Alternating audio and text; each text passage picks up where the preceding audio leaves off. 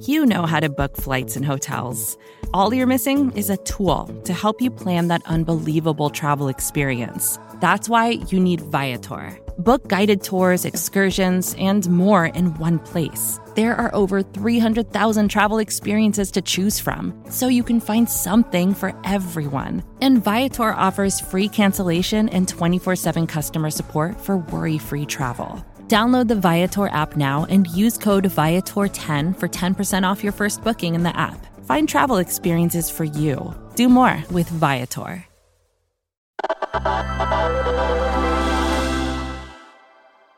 It's 2022, and NFTs are everywhere you look. But just how long can the hype last?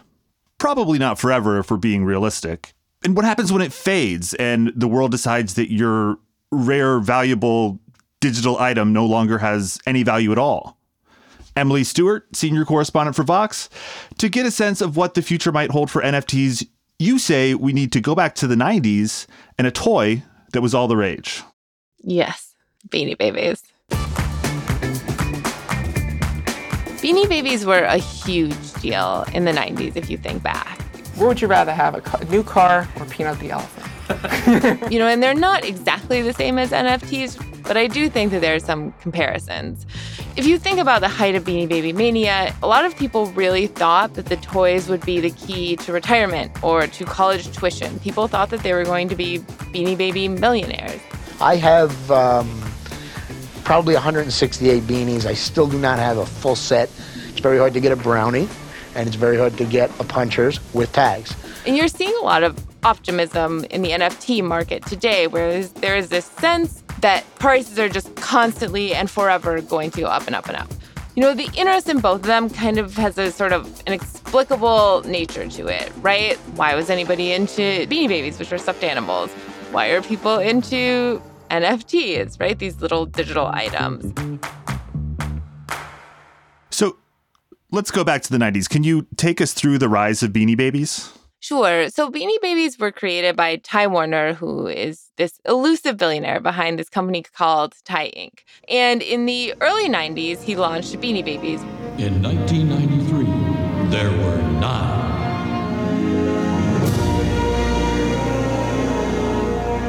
Lance the Frog, Squealer the Pig, Cubby the Bear. They are kind of little sacks of beans that look like different animals. They had these funny names like Quackers, Nip, and Peanut, and they had these tags where the Beanie Babies had a birthday and a name and a poem attached. And if you think back to the 90s, it was really important to protect the tags. At first, they weren't super popular, and then they really started to take off. There would be lines and lines outside of Hallmark stores for people to get new releases. Then people started to hoard these toys. People talk about going hunting for Beanie Babies. Hey, you beaners out there in Beanie Land, this is the Beanie King. Hey, you looking for Garcia? We got him! Looking for the Weenie? We got him! Looking for the 3 bunnies? We got him! Call the 800 number at the bottom of your screen. We buy, sell, If you think back to 1997, 1998, one of the big bears was the Princess Diana bear that was made after she passed away. People really steal for Beanie Babies. There is one anecdote of somebody who killed in a Beanie Baby-related incident. I remember when I was a kid, when McDonald's had the tiny Beanie Babies or the teeny Beanie Babies. You can collect them all. 4 classic sets, plus 2 beanies that are a total surprise. Oh, baby! That people would hoard them and hoard them and hoard them and buy a bunch of Happy Meals, essentially for the toys inside, and kind of throw the food away. Did you own any Beanie Babies yourself, Emily? Well, I feel like I'm aging myself here, but I did have Beanie Babies. I would keep them in my room, and I remember just having like a bunch of them. And after a while, they started to disappear from my bedroom. And the speculation with my mom was that one of my friends was stealing my Beanie Babies, but it actually wound up that we had a mouse in the house that was stealing the Beanie Babies and hiding them away in our ceiling. How does a mouse carry away a Beanie Baby? I think it was a rat. We don't talk about that. I was not collecting for the monetary value. I think I was solely in it for just kind of having toys like you wanted that age, or like a Tamagotchi or whatever else it was the toy that I wanted, but I don't think I ever thought I was going to pay for college with a Princess Diana bear. I grew up in the 90s as well, and I had some Beanie Babies. It was like the cool thing to have if you were a kid, just as like a toy that you couldn't really play with that much. But I still remember the adults being way more into it than we were as kids. I also remember the McDonald's thing and had some of those Beanie Babies. And now, for whatever reason, I'm wondering how long it's going to take for McDonald's to put an NFT in a Happy Meal somehow. Probably on the horizon. Could happen. So I can't actually remember, how much does a Beanie Baby cost, or how much did it cost back in the 90s? And how did the value become so disconnected from that price tag over time? So when you were getting a Beanie Baby at the store, it was about $5. That was the point, right? That this could be something that conceivably a child could buy with their allowance. But what happened in the 90s was that Ty Warner really was able to pull some strings to create this sense of scarcity around the Beanie Babies. So he would retire certain ones, and that would drive up the secondary market. So, maybe I buy a Beanie Baby at Hallmark. And then Ty Warner says, oh, we're going to retire that Beanie Baby. And suddenly somebody decides they have to have that Beanie Baby. And so I sell it to somebody else for $20, $30, $50, $100,000. And as a general rule in the Beanie Baby trade, sort of the older and rarer, the better. When you think about the earliest Beanie Babies, those are kind of the more valuable ones today and back then. But even back then, it was really a lot more tied to the excitement around them. Whether or not the Beanie Baby was rare didn't necessarily matter. I think it's also important to remember that Beanie Babies were kind of the first big internet fervors, and that their rise coincided with eBay's. In March 1997, eBay auctioned off $500 million worth of Beanie Babies. That's a lot of Beanie Babies. I talked to one lady, and she told me a story about how she'd sold 3 Beanie Babies for, I think, $1,000 in the 90s. And if you look at it today, those Beanie Babies are worth a tiny, tiny fraction of that. But I think that gives a nice comparison of what people were willing to pay for, again, these little stuffed animals that are kind of cute but don't really have any use to them. But even beyond that, people really believed that this was a bubble that would never end, really, or that they would only go up and up and up. So when did the bubble burst? Sort of around the turn of the century, the market kind of fell away. The toys were too mass-produced. And so beyond the very early generations of toys that genuinely were somewhat scarce, most of the toys weren't rare.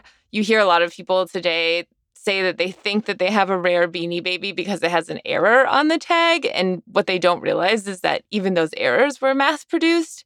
And so people were left with these Beanie Babies in their basements that they kind of don't really think about, don't really worry about. I don't have my Beanie Baby collection anymore, but I know plenty of people whose parents and grandparents have them stuffed away in the attic somewhere. Well, looking back at the mad rush around Beanie Babies, I do see a lot of similarities to what's going on today in the NFT market. NFTs are scarce. They're cutesy, not particularly useful. People are spending thousands of dollars on something that a lot of other people might consider completely worthless. So can we talk a little bit more about how we might be living through the 2022 version of Beanie Baby mania? There's certainly a similar level of sort of unbridled optimism around NFTs and this rush to claim ownership over these relatively arbitrary items, kind of in this belief that the price of them will only go up and that this will last forever. Now, a lot of NFT aficionados will say that this is not true. And I've spoken to plenty of them who say there's no way that this is digital Beanie Babies. And then a lot of them would tell me the same thing. There's no sense of community around Beanie Babies like there's around NFTs. They weren't as high profile, that they're much more useful. And I think those people sometimes would probably benefit from looking back at the 90s. There was a huge community around Beanie Babies. People would go to conventions and trade shows and meetups. And this is kind of the birth of the internet. They were super high profile. They were everywhere. Like Beanie Babies were inescapable. And so I think it is a little bit difficult to at least not see some comparisons. I did speak to one person who collects both Beanie Babies and NFTs. And he's actually working on a Beanie Baby NFT project where he would create NFTs out of the Beanie Babies, and then you could own the NFT, but you wouldn't actually have the Beanie Baby. So it's a little bit funky, but it's an idea. At the same time, he told me when we were talking, he thinks the NFT moment is fleeting, just like Beanie Babies were. He said nobody's going to care about random JPEGs that might be selling for hundreds of thousands of dollars right now.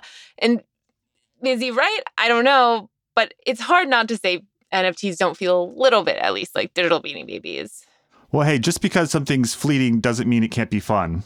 Yes, Beanie Babies were fun. NFTs feel fun, I guess. But not fun if you lose a ton of money after the craze is over. So what does the fate of Beanie Babies tell us about the future of NFTs?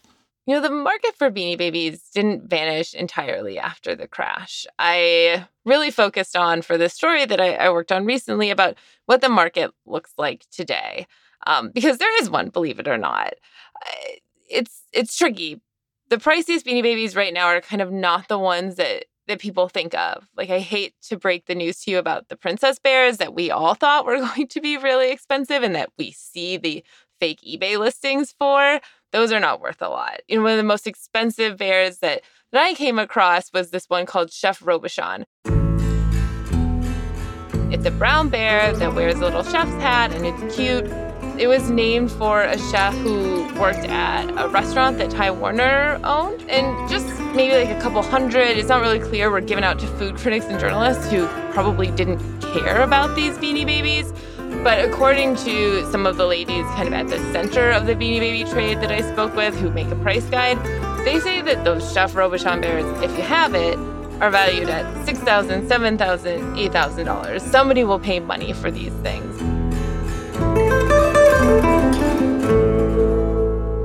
Okay, I'll be honest, the Chef Beanie Baby does sound pretty cool.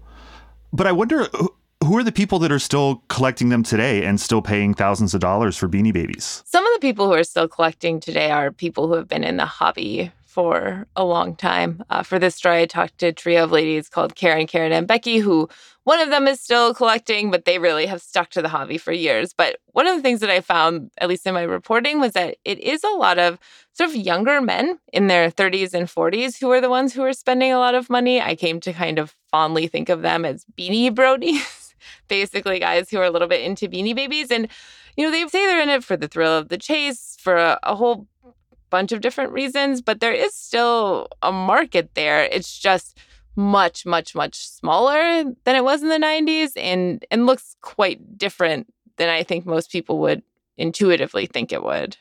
But it's got me thinking about, and this is something that's been kicking around my head a lot lately with NFTs and especially crypto becoming more mainstream, is the simple fact that money isn't real. You can buy things that are very much real with money, but the idea of money itself is sort of a construct. Now, did your time talking with folks about Beanie Babies and NFTs change the way you think about just the basic concept of what things are worth?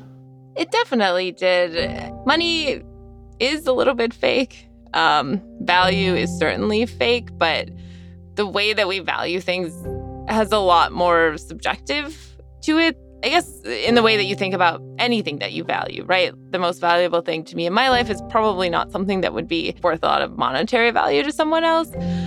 Most of the people I spoke with kind of couldn't explain why they liked Beanie Babies or NFTs. They'd have different explanations, well, it's the thrill of the chase, or they are cute, or I'm not actually attached to them. And I know a lot of the Beanie Baby people were really nervous that I was going to be judgmental towards them, but at the same time, like, if you like something and it's like a healthy hobby, why not just kind of enjoy it? If it's a Bored Ape or it's a Beanie Baby, assuming that it doesn't bankrupt you.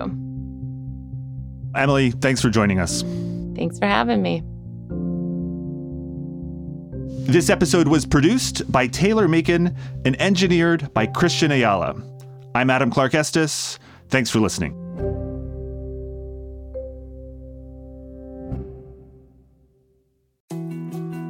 More to-dos, less time, and an infinite number of tools to keep track of.